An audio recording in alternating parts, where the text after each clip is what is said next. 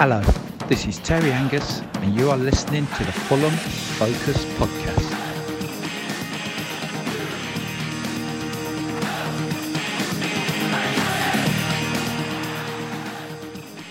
Happy Friday, everyone. After a Selhurst stalemate, we decided to wait to record until we had progressed into the next round of the Carabao Cup with a slim victory against our brothers from another parachute payment in Norwich on Wednesday evening. That's a total of 3 games undefeated now, and with our game against Ipswich lined up and more Premier League teams drawn together, there is the fruity feeling that perhaps, just perhaps, we can dig quite deep into this competition. It feels like it's a good time to be doing so, and it also feels like a fairly good time to be facing Chelsea on Monday night under the lights. Can we do it again? We bloody hope so. With me to talk all things Cup, League, Chelsea and tickets are Morgan Carlton and Don Love, with me, Jmac, on your Fulham Focus podcast. Fulham. Right, lads, quite exciting doing a pod on 5:30 on a Thursday evening, just because you got the evening afterwards, and you also just, we don't usually do that, and it's because it's the game on the Monday night, we've got more time for listeners to listen. Anyway, Morgs, I digress. Your thoughts on the game as you were there firsthand. How did you find the game, and just your general thoughts and how dominant we were? It was a good game, actually. It was, it was a bit of a... at times it felt one-sided, but... Also, on the other hand, Norwich had some really good chances in the game. The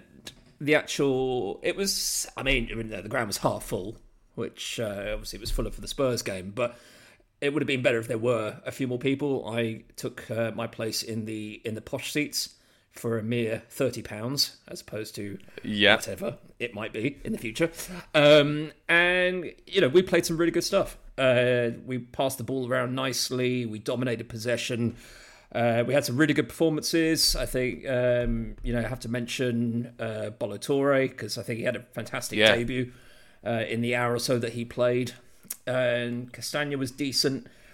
Just all the teams seemed quite cohesive when, it wasn't a B team, but it was certainly using our squad depth, which on the face of it looks okay. But, Norwich, they were dominated. They were playing on the break. It was a bit like playing Luton. Right.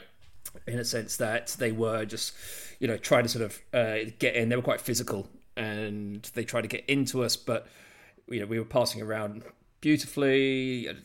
And I think, we should have scored a few more. We were trying to walk the ball into the net a few times. And obviously, Vinny got his goal, and Iwobi got a cracking second. But, it was... towards the end, it got a little bit nervy. Really? I mean, would you say that was down to some of our defending? Because I have heard some comments on Twitter and the like saying that, our defending looks quite shoddy at the moment, and it's quite a worry. I don't know what your thoughts are on that. Yeah, it was... when they hit us on the break, we were a bit slow in reacting. And I'm not quite sure if they can pinpoint a bad performance at the back. Okay. I think it was just a little bit sloppy. Diop... He kind of puts the fear of God in me whenever he passes it back to the keeper at the moment. I don't know what it is. He just keeps you just think maybe he's going to one day pass it straight into his own goal. But I think him and Bassi looked okay. I think the goal Norwich scored was very sloppy, but part of that was down to Palhinha's poor back pass. Yeah. And I think it all fell apart at the back, and then they nicked one. But I like the look of Toure. He's very quick. He needs to work on his crossing. It's not very good. As you said in the group, he'll fit right in then. Yeah, exactly. Yeah. It looks like he'll, it could be the fact he hasn't played for a while, a bit rusty, but he's definitely got pace on him. And I think with if he's there sort of overlapping, he'll cause problems because the defenders will be chasing him down. But whether he actually sort of cause problems with his passing is another matter. Yeah, well, certainly an upgrade on Kazawa from last season. That's one good thing for sure. Well, he was fit. Yeah, that does help. Yeah. But Kazawa did like a goal or two in the cup run, so that's quite good, I suppose. But yeah, I think it was just one of those games. Rodak had a decent game, I think, and I think it's nice to see him get his game time in there because obviously with Bender signing, there's a good chance that he might be off in January. Maybe on loan or permanent, and I think it's quite nice to sort of appreciate him while he's here because he's been a good servant to the club. While he's nowhere near Leno's level, he's certainly not caused a fuss since he's been demoted to the bench. Yeah. So I think it was nice to see him play. I think of all the performances that I saw last night, I think the worst one was from Kearney, actually. And he just wasn't really at the races for most of the game. Well, that's a shame. Which is, it was a bit of a shame because obviously he was there. He was at the back. Well, he was in the number 8 role. And whilst, he wasn't bad. I think he got a bit of a kick a couple of times. And Polina as well sort of got a bit of a kick, and he wasn't quite the same after that.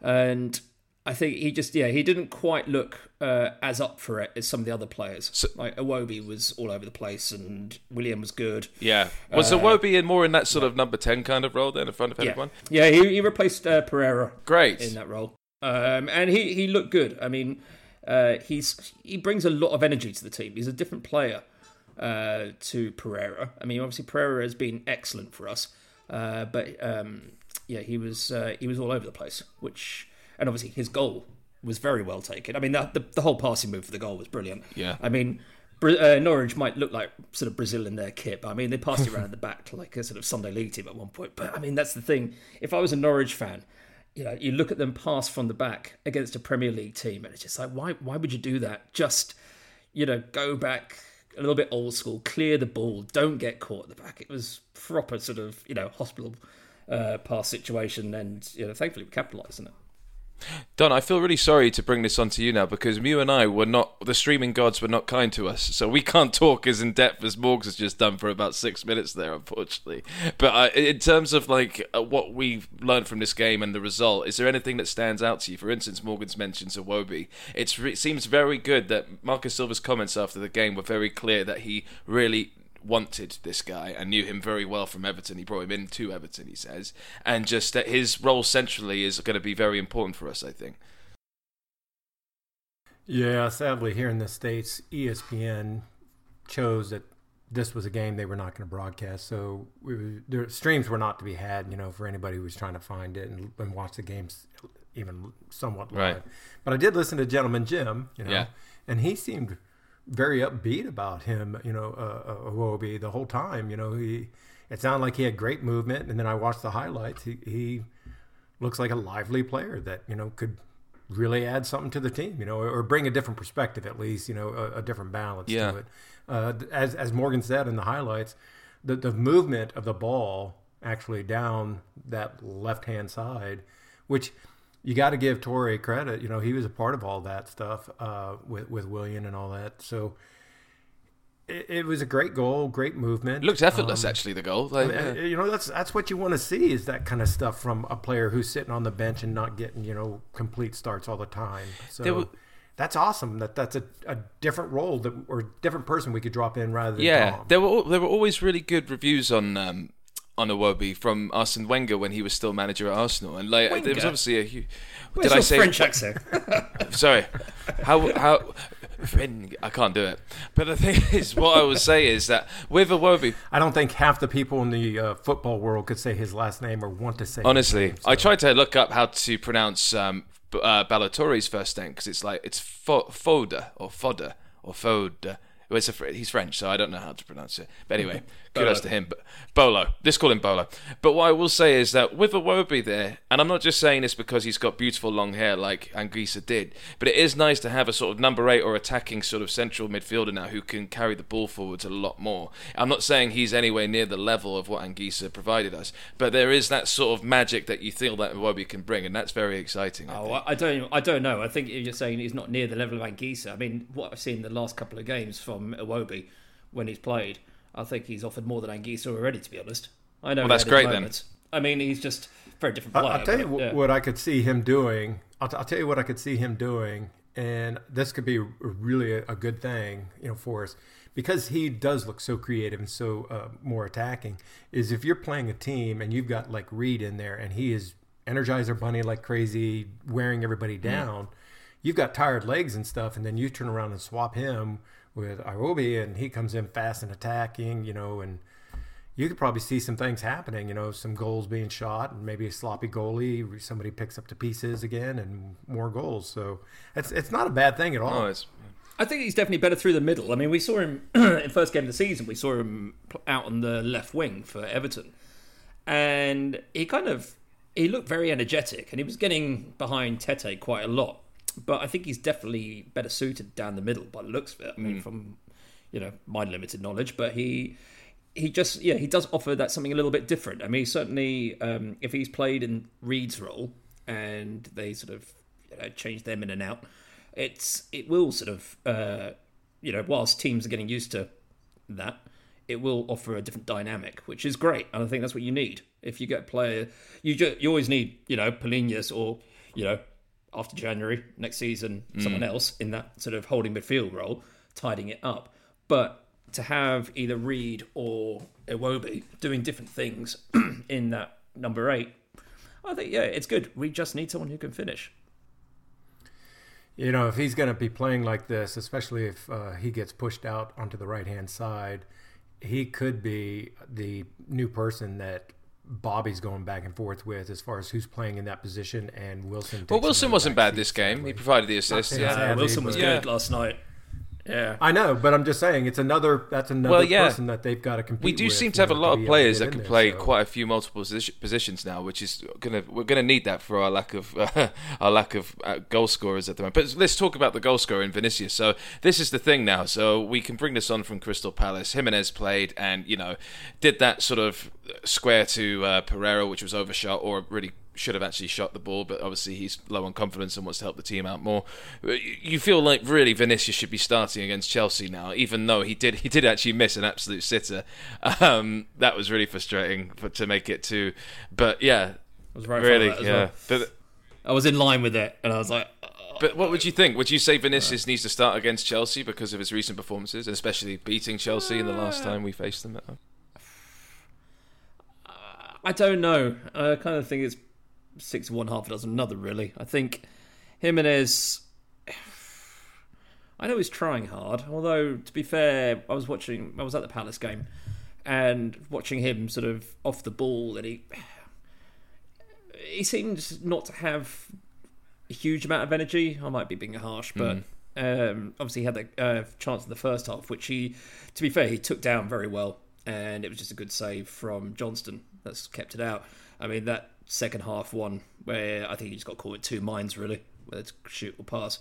But I guess, Vinicius has scored, a couple of goals now, and Jimenez hasn't really. So based on that, you'd probably give Vinicius the start. But I do think that Marco not prefers Jimenez, but I think he puts his trust in him at this point. So I think we'll probably see Jimenez start on whatever it was, Monday. He wasn't on the bench last night, I don't think, and that's why Mooney's got on. Who actually, to be fair, he looked quite lively. Yeah, nearly got a headed goal in that. Look, yeah. It was a good header. It was, great save. George Long in goal for Norwich he had a pretty decent game actually. So I don't know. Vinicius scored from 6 inches out. It wasn't like it was great movement, stuff like that. I could have scored that. Obviously, I would have been about sort of 30 yards away, trying to sort of blow up my arse, trying to get to the pitch. But he kind of. But then he did. He did absolutely squander this chance in the second half. You've probably seen the highlight of it now. But the ball came across, and all he had to do was just sort left foot, poke it in, probably his left foot. Yeah, and I think actually in the same way that Kearney had a good chance in the second half to just do what he does with his left foot, those beautiful curlers that he's put away in the past, and it came onto his right foot, and you just immediately saw him shit himself and just try and sort of get back on his left foot, and the chance went away. So again, fell over his own feet, probably a sign. It kind of typifies what Vinicius is about. He'll score a goal, but then he'll fall on his face and a few minutes later. So I think on merit, I would give Vinicius the start because he scored. But I reckon we'll see Raul back in the side on Monday. They're 2 different players, though, completely. You got to agree, Vinicius and Jimenez. Vinny is more, not like Mitro, but they play it like that. They kind of do play a little more looking for him. Versus, I don't see that with Jimenez. He drops in, he's trying to be creative. So it's really, we don't have, and it's been said to death now, we don't have that Mitchell player who used to do both. He literally would drop back when he knew things weren't happening, and he would be creative and make things happen. And it threw defenders off. And then he would be that guy that would get in the box and he would jostle around and stay tough and make things happen that way. So it's two different players in my mind, and they're trying to play two different ways. I think what I will say is that the Jimenez and Vinicius debate seems like it's going to go on for quite a while. But my point on it will be is that we were so lucky to have a striker like Mitrovic. Like, not many teams of our ranking in the league would have a striker that good or that consistent. So we now have to sort of suffer ourselves a bit to be a bit like the team we've just played in the league in Crystal Palace, where you've got two strikers like Edouard and Mateta that aren't actually all round that great. Like, they score some goals, but they're not exactly prolific. And that's what we have to have for the time being with our situation with Vinicius and Jimenez. I think Jimenez is doing the right things, just not scoring, and I believe that was sort of what Vinicius was doing at the beginning. So there is some light maybe at the end of the tunnel for Jimenez. I will give him the old 10 league games until I can officially say, well, let's do something else. But I don't know. That you read online on the different social media stuff where a lot of people are, why don't we just play, Muniz and Vinny together, or something like that, and get two strikers never done it. And play off each other. Yeah. I realize he's never done it, but I also just think right now we aren't a good enough team to be able to sacrifice definitely in the midfield like that.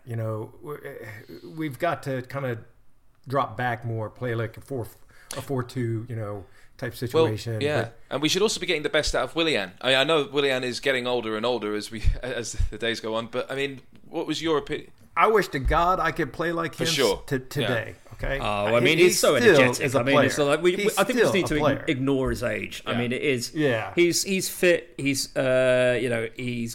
he's full of energy. We don't need to think about the fact he's 34. Well, using the Palace theory that I was saying with Mateta and Edouard not being that great, they always had Zaha to create some sort of magic. If we can get that from one of our forwards, it won't be a Adama Traore, he'll provide something off the bench, to equalise maybe. But if we can get Willian to the level that he was last season, I mean, were there any signs that he was improving more? Because I know Silva at the end of the match last night said how he didn't have the best pre-season, the pitches in America are different, yada yada. I mean, did he seem like he's just getting more and more of his mojo back to you? Yeah, I mean, it's hard to tell against a team like Norwich. I mean, fair play to them. They gave it a good go. But he looked like he was having fun when he was playing. And I think he was he seemed to link up quite well with Balotore stuff. So, and he was doing his usual thing of sort of running at defences, cutting in, all that sort of stuff. But he was doing it against Palace as well. So I think he's definitely getting up to his sharpness that we saw last season. I think that's time will tell over the next few games if we're going to see the same Willian that we had last year. But obviously, as you're saying, we now have the situation with the strikers that we do need to rely on other players around them to get goals.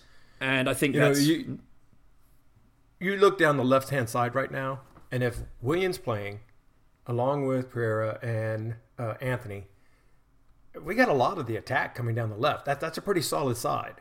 It's the right side, I hate to say it, and kind of through the middle that we're not very creative right now. And that's huge. That is 2/3 of the pitch that we are just not really super creative. And what I mean by that is we don't do a lot of the great passing. Like the last goal that for us against Norwich, that was awesome. The way it was back and forth, and they were looking for each other. We don't do a lot of that right now. It seems like it happens sporadically.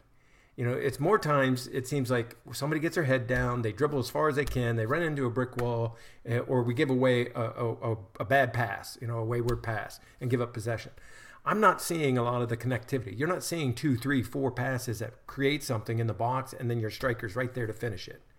It's just not happening. I would slightly disagree on the right hand side. I think Wilson last night showed that he has got quality, and I think he was he was one of the better players on the pitch. In fact, in my opinion, anyway. And some of his crossing was a little bit sort of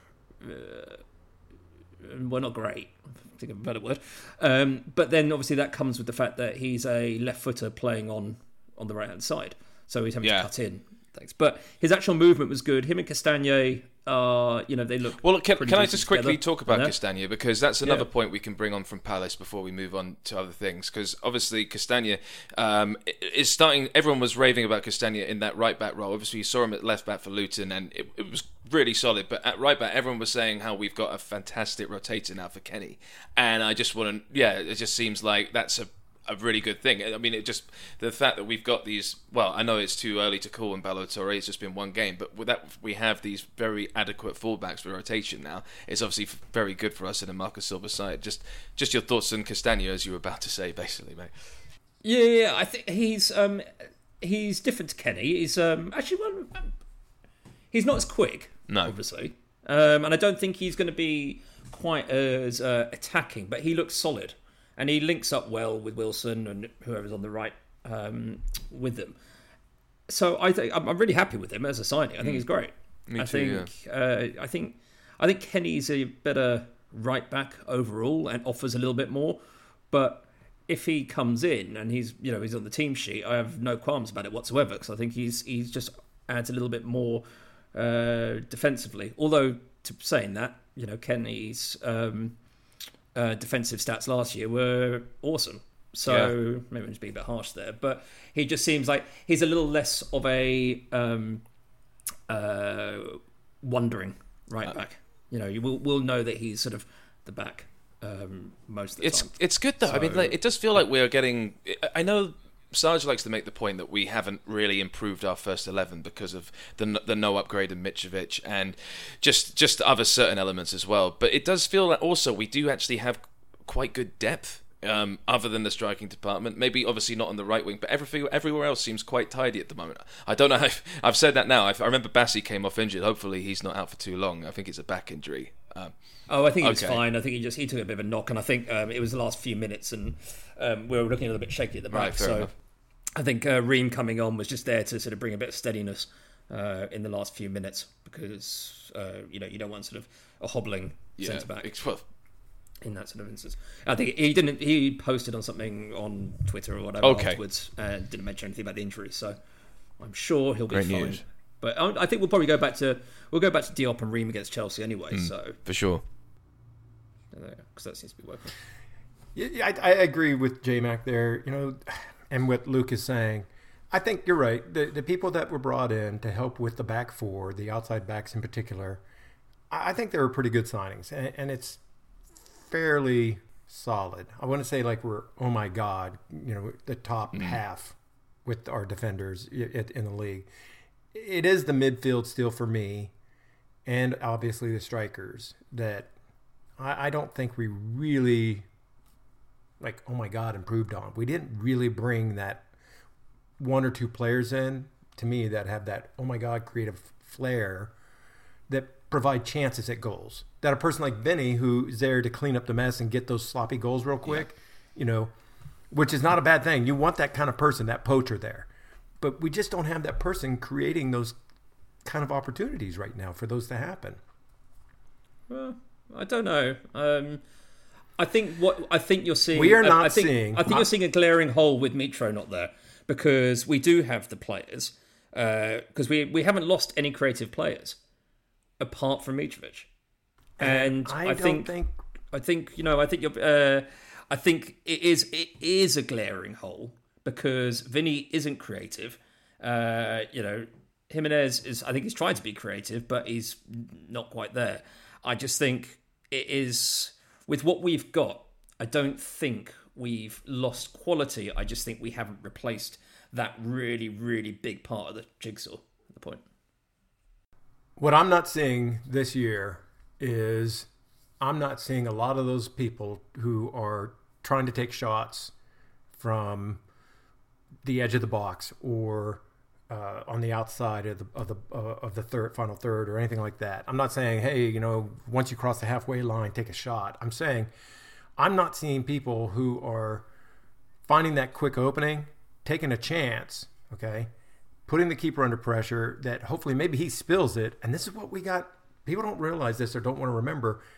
that's what actually created a lot of goals for us, with Metro and other, situations last year where Bobby was in the right place and managed to pick it up, or, So people can say, yeah, we improved. Yeah, I'm not convinced yet. I'm just not seeing the creativity that I think we really need to be in the super solid mid to. I think we're missing a really informed Andreas Pereira like we had. Obviously, he still needs to. I mean, he's had quite a big ankle injury. I think he still might be just testing the waters slightly with that. I think we haven't seen the best from him yet. He's been quite a bit not invisible. That's a bit harsh, but hasn't been at his best. Let's just say that. So I think we will see more of that as we go on. I think a lot of those ricochet goals that you mentioned, Don, also came from the fact that we counter-attacked really well with Palhinha breaking through lines, and we haven't really had much of that yet. I agree, but hopefully against teams like Chelsea we'll be able to, which we'll move on to now. But last question, which is very important, Morgs, were there any chance for Shane Duffy on last night? Is that finally put to bed, or was it alright? No, he was there. He came and warmed up down in the corner beside the hammy end. Oh, brilliant. Okay. And there were plenty of chance in his favour. He gave a little wave, but I don't think he wanted to sort of show too much appreciation for the Fulham fans. When he was, in front of 3,000 Norwich fans. It's already weird enough as it is. Yeah. It's a bit strange, but and so, you've got to love a cult hero. Cult hero, yeah. Let's talk about our draw really quickly, Don. We're against Ipswich. Obviously, Norwich would have, I don't know if they would have loved or hated, because obviously it would have made a difference anyway because of the draw. You just never know what's going to happen. But obviously they're big rivals, Norwich and Ipswich Town. Ipswich seem like a town.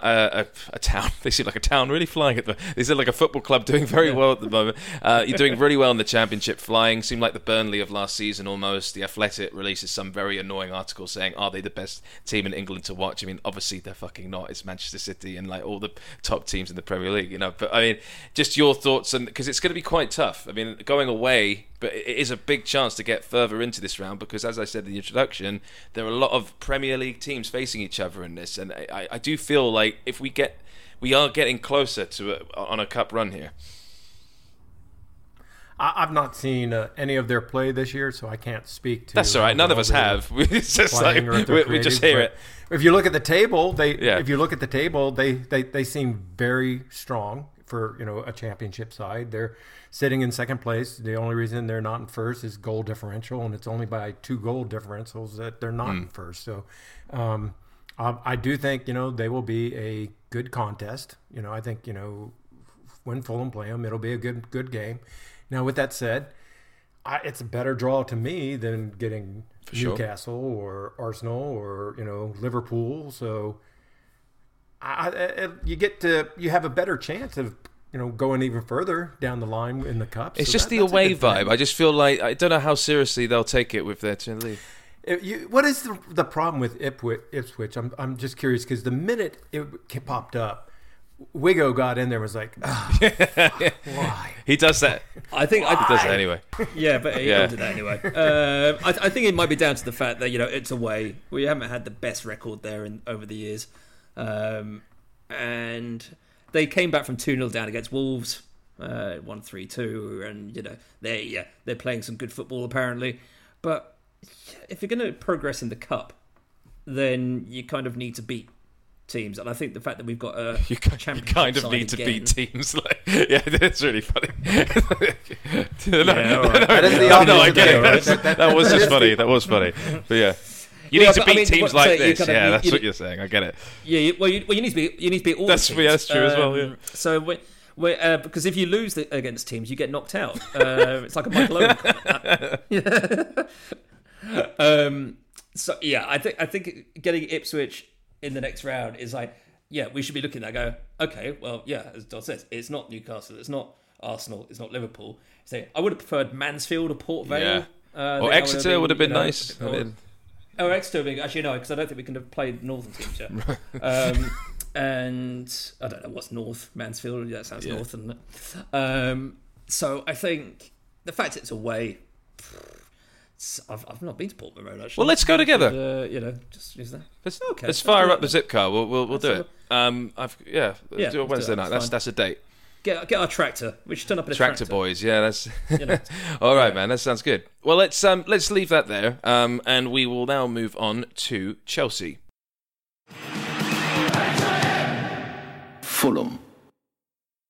All right, so Chelsea are having a fucking terrible season, and it's brilliant. And Don, just your thoughts on this game, because it feels like obviously they got the win last night. Nicholas Jackson scored for them in the Carabao Cup against who they play. Brighton. Oh, okay, that's a good result. But still, Nicholas Jackson is unavailable to play against us, and they've got a number of other injuries going on. It just feels like the time is almost right again, like it was when Graham Potter was their manager, Don. Yeah, they've got a couple of different people that can't play for us. A lot of injuries, and then who just got the red card? Gusto. There's some really important players for them that are going to be. We'll say that. Oh, again. you won't know it. It's just named after a cooking box, isn't it? Oh, no, it's an English thing. It's a cooking subscription. It's actually very good. I recommend it. Yeah. Is it? Oh, okay, yeah. It's better than Defender. Yeah. There you go. We're plugging cooking stuff, and we need to make sponsorship. We do need to get on that. Actually, we could have just done a really good bit of business for them there. Yeah, but never mind. It's all right. Yeah.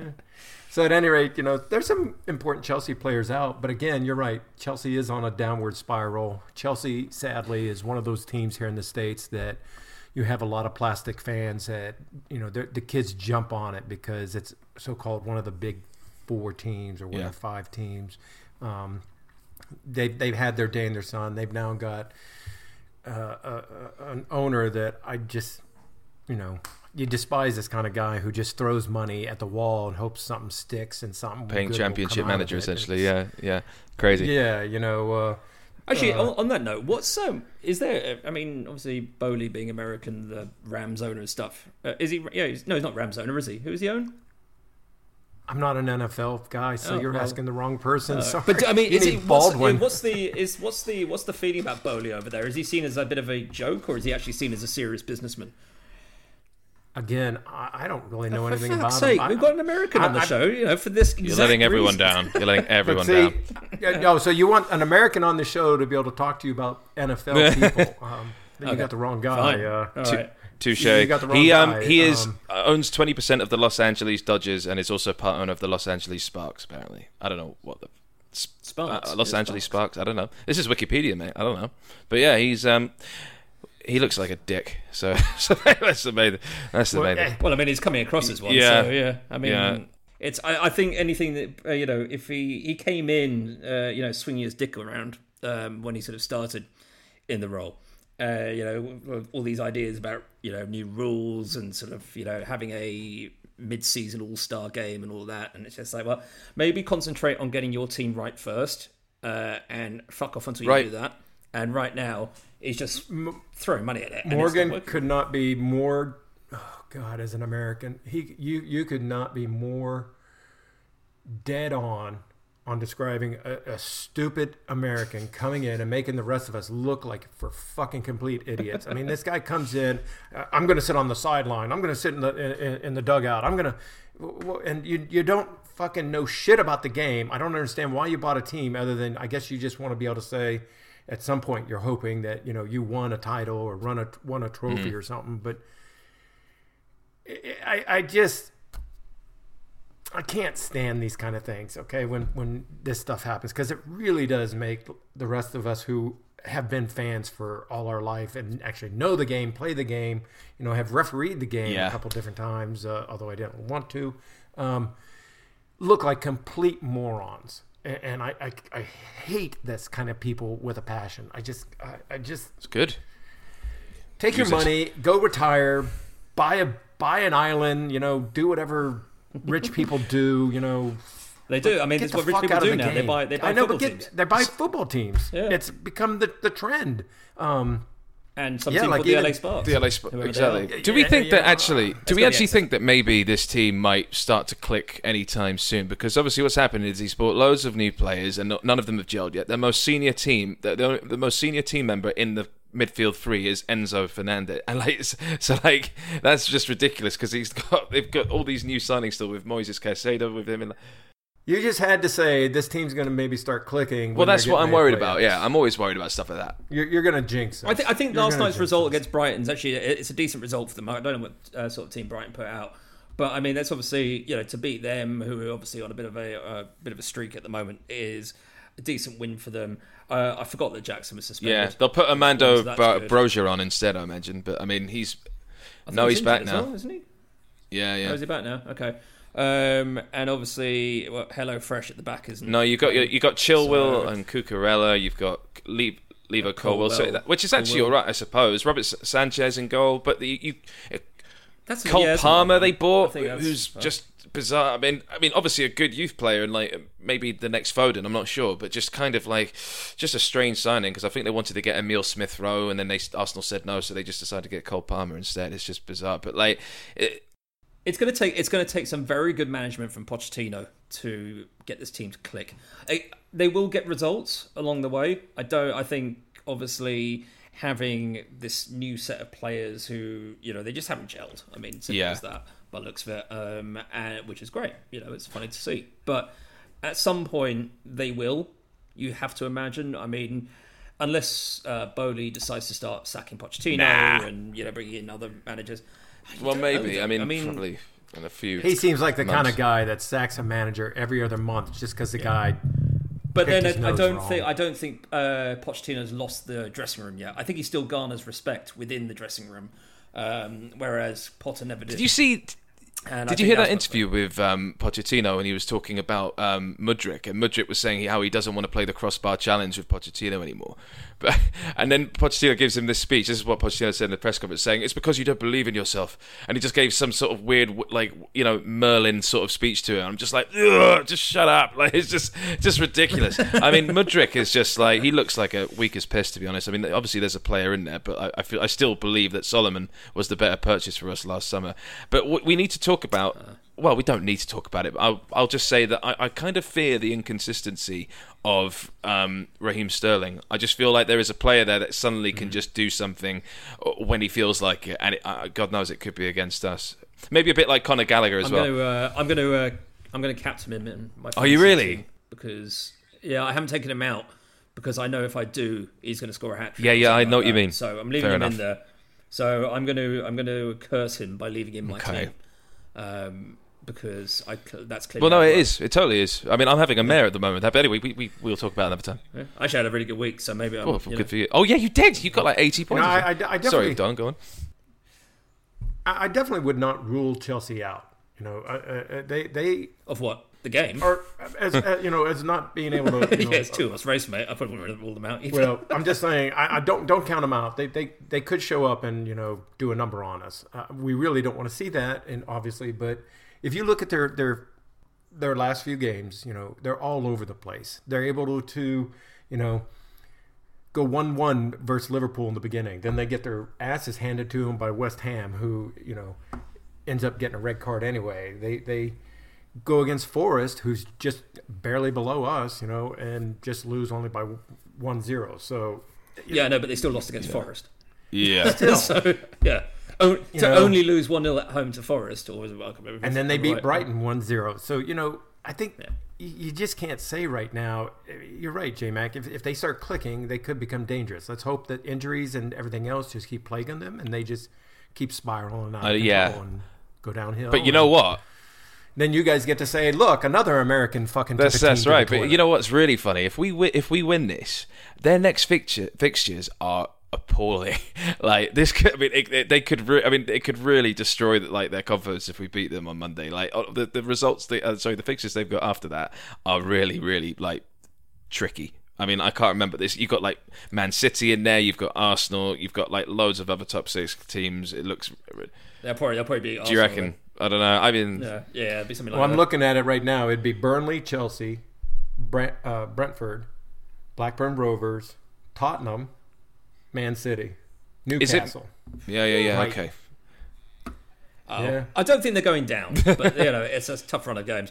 But actually, on that note, I just found out the LA Sparks are the LA's WNBA team, so we know he's not making any money from that. Okay, well that's true. The finances of the WNBA.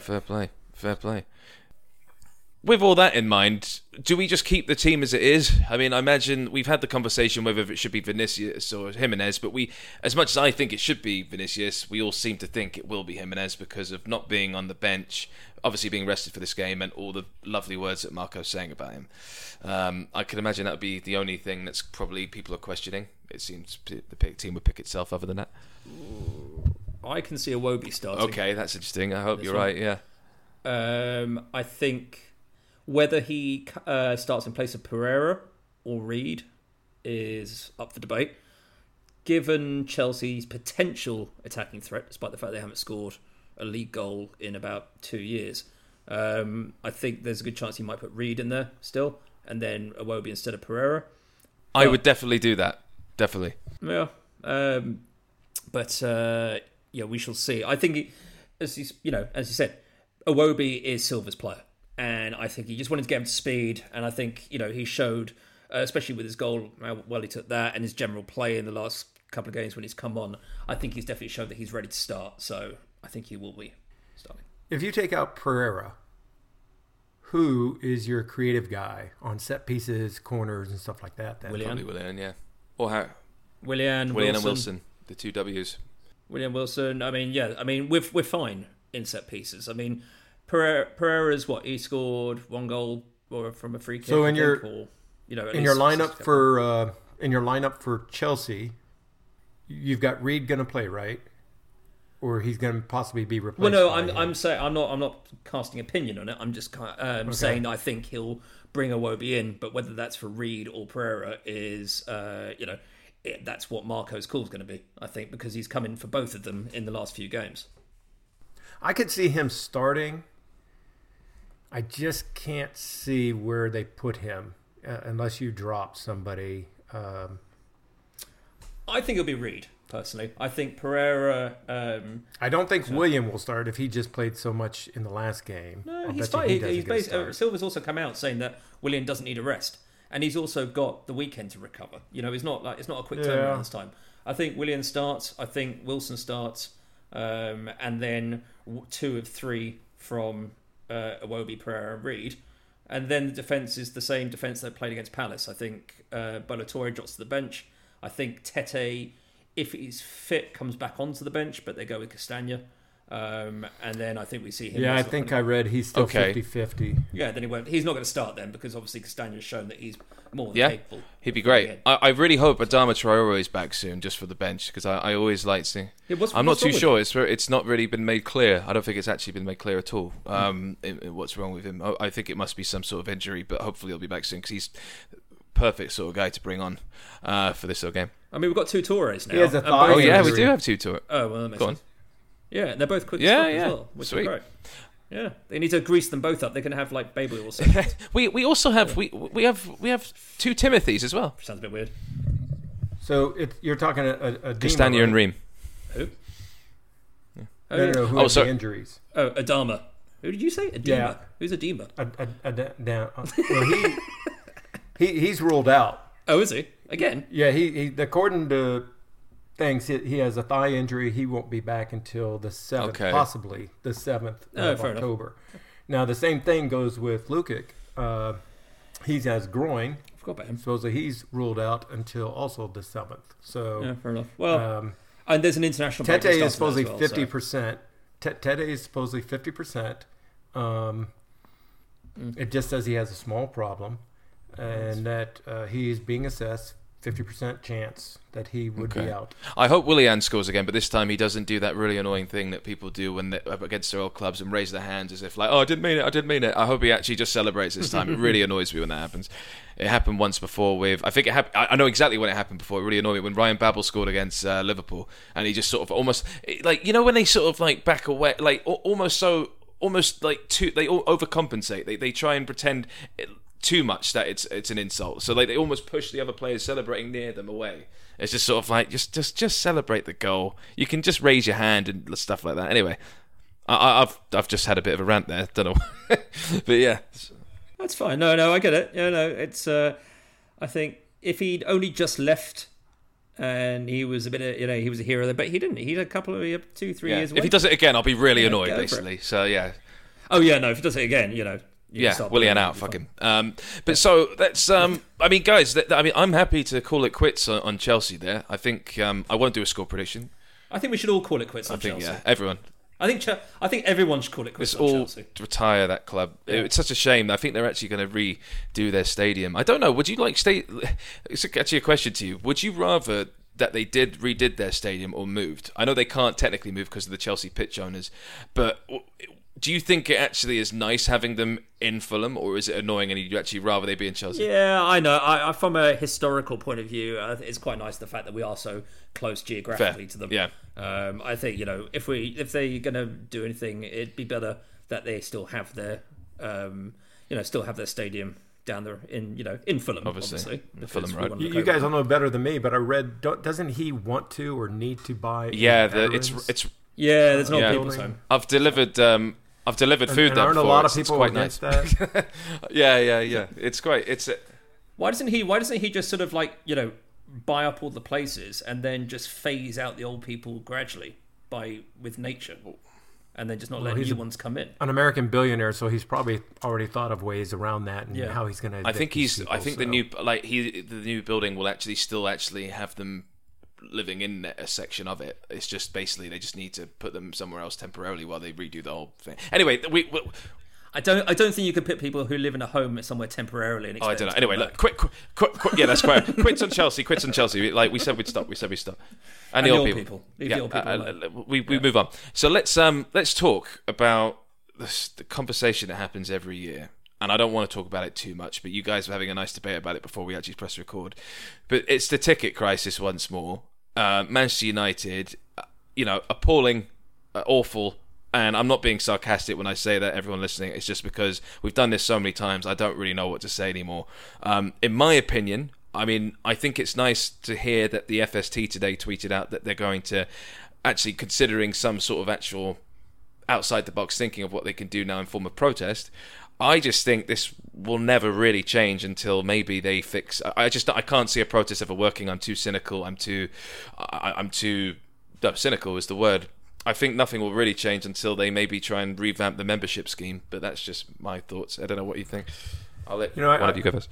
I saw a tweet where they were talking about, okay, what would you do to protest? Would you not buy a ticket, or don't buy tickets, walk out?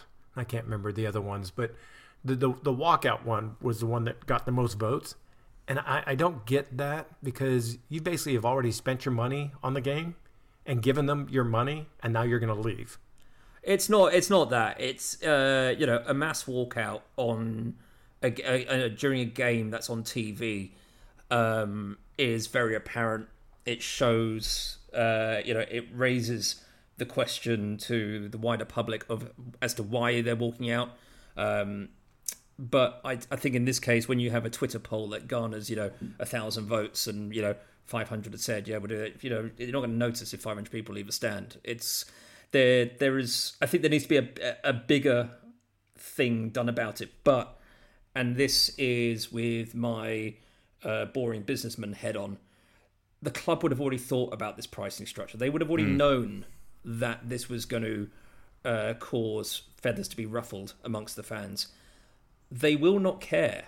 And this is the thing. They wouldn't have done this had they given a shit about what we think about the ticket prices. They would not have done it after the anger that was directed towards them after the last, when the ticket prices went over 100 quid or whatever it was. They know exactly what they're doing. They are not going to change because the FST, say to them, everyone's really pissed off, we're going to do this. They already know that everyone's pissed off. They know the FST are going to come to them and say this. I don't know what the guys there are planning. Good luck to them, and we'll support them if we can. With our small, little bit of the sector that we have, Fulham fans. But the Khans and the commercial team are running this as a business, and you only have to look at, and I know Don, you're not an NFL fan, but you only have to look at the single match ticket prices of the Jags or any NFL team to know that the cheapest ticket you can get is about $90, and that is in the back of a stand of a ground that holds about 70,000 people. Now, if you go towards the pitch, you're looking at over $500 for a single game. And the fact that we're charging 150 quid for a ticket, or north of 150 quid, is they will look at that from a commercial point of view and how it works in America and go, well, that's actually not too bad, because you're getting to see some of the best stars in the world playing this game and this, that, and the other. And it's like, well, no, it's not the point. You're kind of taking what was a working man's game and really putting the final nail in the coffin about what it really meant to be a football fan or a supporter of your local team, because the club is now going the way of every other top Premier League side. When we don't, yes, we came 10th last season. We don't warrant prices of over 100 quid for a single match ticket. They're not aiming for Fulham fans. They're not trying to bring in a new generation of fans with this pricing. They just want that money, and they will put it down to FFP. They'll put it down to putting it into transfers. But the reality is that the money wasn't going into transfers. The money that comes into transfers is probably our TV money, whatever it might be, season tickets, any other commercial things that they have in the works. But getting that sort of extra, 80 quid or whatever per ticket for the very few tickets that aren't season tickets in that stand, which are already astronomical, they're not making a huge amount of money. But when they get to the point when that Riverside stand opens, if it ever fucking does open, because, rumour has it, it could be a long time before it's actually signed off by Hammersmith and Fulham Council to be opened, as much as anything, we will see those prices universally through that stand, because it's the new shiny stand, and they're going to want to bring those single match ticket prices in, because people will come watch it in the Premier League. If we go into the Championship, I don't know what they're going to do then. They're going to have to backtrack and sort of like come between with their tail between their legs to get the next generation of fans in, because that's the only ones they're going to want to watch it. So two things. One, in our chat group, Luke Sargent brings up a really good point. If you're going to charge those kind of prices, then you need to have the facilities. And he will point out, and as all of you know, you don't have good toilets. You don't have like incredible or food amenities, in these different in these different areas. That is a real big difference. I found when I come over to London and been to the to the cottage versus when I go to like an MLS game here in Atlanta. The stadium here is, oh my God, state of the art, and you could pay. Let's say you pay that 150 or whatever, you could pay to be in these areas where, the food's actually pretty damn good, and the selection of beers and, cocktails is really, really good.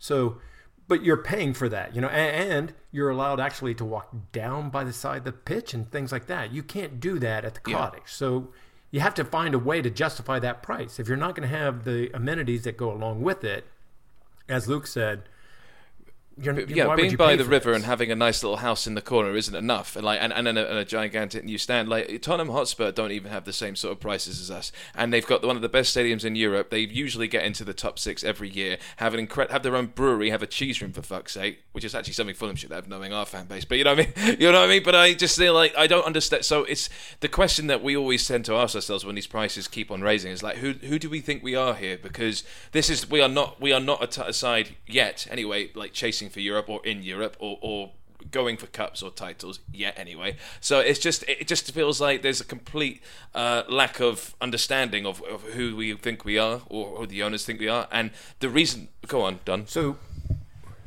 well, I think you guys have said this before, and I'm just going to reiterate and give you the American side, tourist side of this thing.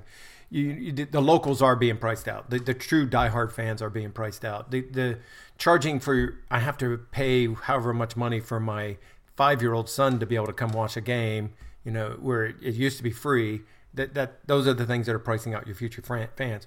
For me, as an American, I've been over there, specifically planned my trips around seeing Fulham play 6 different times. So I've seen them like a total of 9 times, I believe. Because what I try to do is I'll plan the trip to where I'll see a home and an away or 2 home games somehow. my point is this: when I used to come over, it was reasonable, and I would be like, yeah, well, we're doing that, and no, I'm not going to go see Arsenal. I'm not going to go see Spurs. I'm not going to go see, Chelsea, because their prices were 2 times more expensive or so astronomical that I just couldn't justify seeing one match of their so-called top Premier League teams versus I could see 2 of Fulham. Well, that's changing. And I'm going to change the way I look at coming over to see Fulham now, me personally, because I can't justify coming over and being able to see 2 games if they're going to be those kind of prices. That's just me. I know a lot of Americans will. They'll say, oh, but God, it's a once-in-a-lifetime chance. Well, I've been there. I've done that. I can't justify doing it again. If every game's going to be like that. And their argument will always be that actually, while the season ticket prices are the way they are, then actually the loyal, in inverted commas, fans, which we are loyal for season ticket holders, I suppose, because we pay that money up front. But until that really gets to a point that's unacceptable, I don't believe there'll be a protest like big enough to. I mean, I hope I'm wrong. I really do. I just don't really see it happening until actually people are actually priced out. And I feel like we're more outraged for the growing of the fan base and new people coming in rather than ourselves at the moment. I feel like it's not going to happen until the season tickets really get astronomically bad, which isn't far off. Don't get me wrong. I mean, the argument to say that from the Khans, from whoever it is, to say that season ticket prices are reasonable, therefore we're happy with our ticketing pricing, I think it's quite insulting, to be honest, because there are a lot of fans out there who have been following Fulham through thick and thin over the decades, and just they can't justify the price of a season ticket especially in this economic climate. And I got myself a season ticket because I just thought, I got one for whatever it was, 680 quid or something, and I thought, well, if I can't make it, then I can put it on the exchange stuff. I know I can't make every home game. I've got life to deal with. Absolutely. And a lot of people do, and a lot of people travel from afar now. People who grew up watching Fulham, they grew up in the borough of Hammersmith and Fulham, who have they've got older, they've moved out into the leafy greener parts of England, yet they still travel in for games. They might not be able to justify getting themselves a season ticket, but they will come in as much as they can. And if they're now being told that they have to pay a minimum of 70 quid just to sit in, H1 or H8, not even the best sort of view lines or the seats that they had before. I mean, Johnny Haynes stand, fucking hell, you can't charge over 100 quid for a game in a stand that, while it oozes history, and I love that stand to bits, still has restricted sightlines in the most part, and facilities are bad. It's cramped seats. They are, yes, I get it when you sort of see these American stadiums or, Spurs Stadium or, the new stadiums that are being built and they have all these amenities, this and the other, as, Don was saying. But we don't. We are a traditional football ground that does not have those. We have a few, street food-esque places in the Riverside Stand and whatnot. But I mean, that's kind of where the American experience, in inverted commas, kind of ends. So it is purely the greed of being a Premier League team that we now are, that we're able to charge these prices, knowing full well that there will be plenty of people who want to go and see Man United play. They're going to give a fuck about Fulham. The majority of the people that will pay 150 quid are there to see. They'll all sell out as well. That's the main problem here. Exactly. That's the thing, and it will affect the atmosphere. It will affect the team's chance of winning. Obviously, the majority of this tickets sold in that ground will either be the hardcore away fans, and Man U always bring a good following. Oh yeah, I see them in the hammy end at the front. I see them at the hammy end in the front fucking row every time. It's awful. Well, yeah, I mean, there's those ones, but I mean the actual United fans, they always make. Yeah, they do.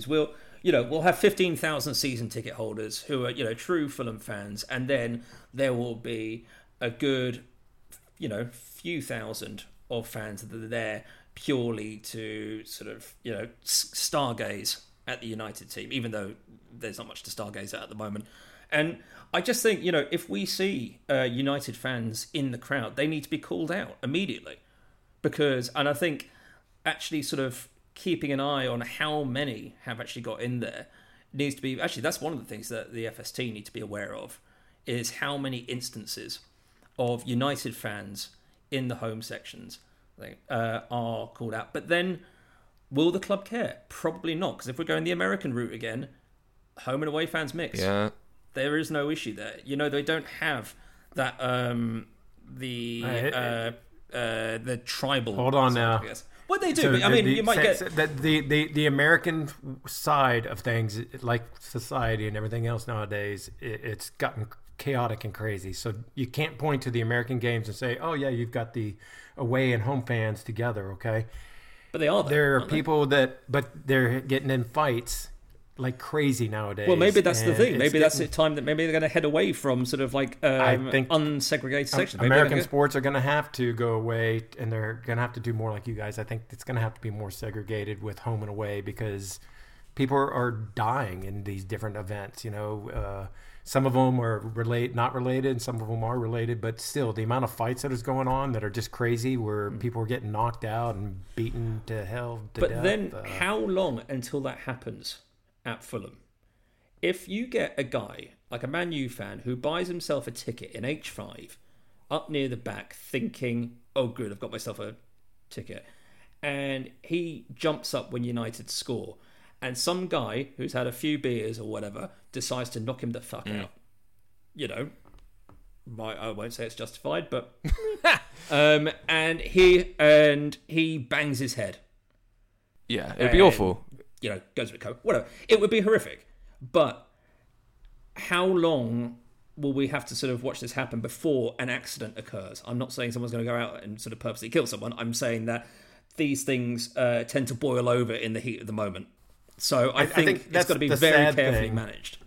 You're what you're talking about, Morgan, is the sad truth that sadly, and it's just not football, it's all kinds of things. It takes an extreme event, an extreme bad situation to happen, of unfortunate events that could have been stopped, have been foreseen, but nobody wants to deal with. And it takes a really bad situation like that, you say, or an incident, and then all of a sudden, oh God, we got to do something. How did this happen? Where the hell did this come from? Maybe we need a big situation like a protest, like the FST might organise soon. I mean, when I say that I'm like bored of this, I'm obviously it just stinks, and I'm just bored of actually just the club always just not listening and being greedy, etc. But we'll see. I think we all think it stinks here at Fulham Focus, and of course we will support anything the FST want to do. That's first and foremost. But I think just say good luck to them. I think they are going to be in for a massive battle with a panel of people that do not care about what they think in this respect. I think they'll listen to them about toilets or Hammersmith End, or something to do with safety, or people's having to queue to get beer at half time. They're not going to care about what they think about the business side of things. They'll put in some token gesture like 10 quid tickets for Burnley at home or something like that, as a look what we've done now. You know what I can imagine them doing? Sorry, I said I'd wrap this up, but the other counter argument, some awful sort of nuanced guy in the corner who's playing devil's advocate would say, they'd say that look how many empty seats there were when it was cheap last night for Norwich for 30 quid. So what's your argument for saying that we need to make them cheap? Do you know what I mean? Like, it's just like, I can imagine them saying something really muggy like that. But anyway, well, I but anyway, we should put an end to that there, and I think we might actually wrap this whole pod up in general. What do you think, lads? I think. We should probably finish with something nice. Well, can't think of anything nice now. I'm so depressed from all that. I'm just people are dying. I mean, that was what. What's happened? Aren't the academy teams doing really nice? Oh yeah, they're doing really well, aren't they? Yeah. No, they beat West Brom 3-0 the other day. The youth team came back from a goal down to win 5-1 or something against Crystal Palace at the weekend. I mean, the future's bright. I was about to say the future's bright, the future's white, but that sounds like a really bad slogan. Yeah, it's not good. That's not good at all. The future is black and white, and that's the way it should always be. Oh yeah, nice that's one. Nice. All right, lads. Very good. All right. Well, look, thank you very much. Thank you for listening. Thank you to my lovely co-host. Thank you to Don for producing and for co-hosting. And thank you for Morgs for being a lovely co-host as well. We'll be back next week with a reaction to Chelsea and a preview to Sheffield United. Thank you for listening. If you like what you hear, please tell your friends about us. We're on all social media outlets, blah, blah, blah, blah. And stay safe. Thank you very much. Fulham.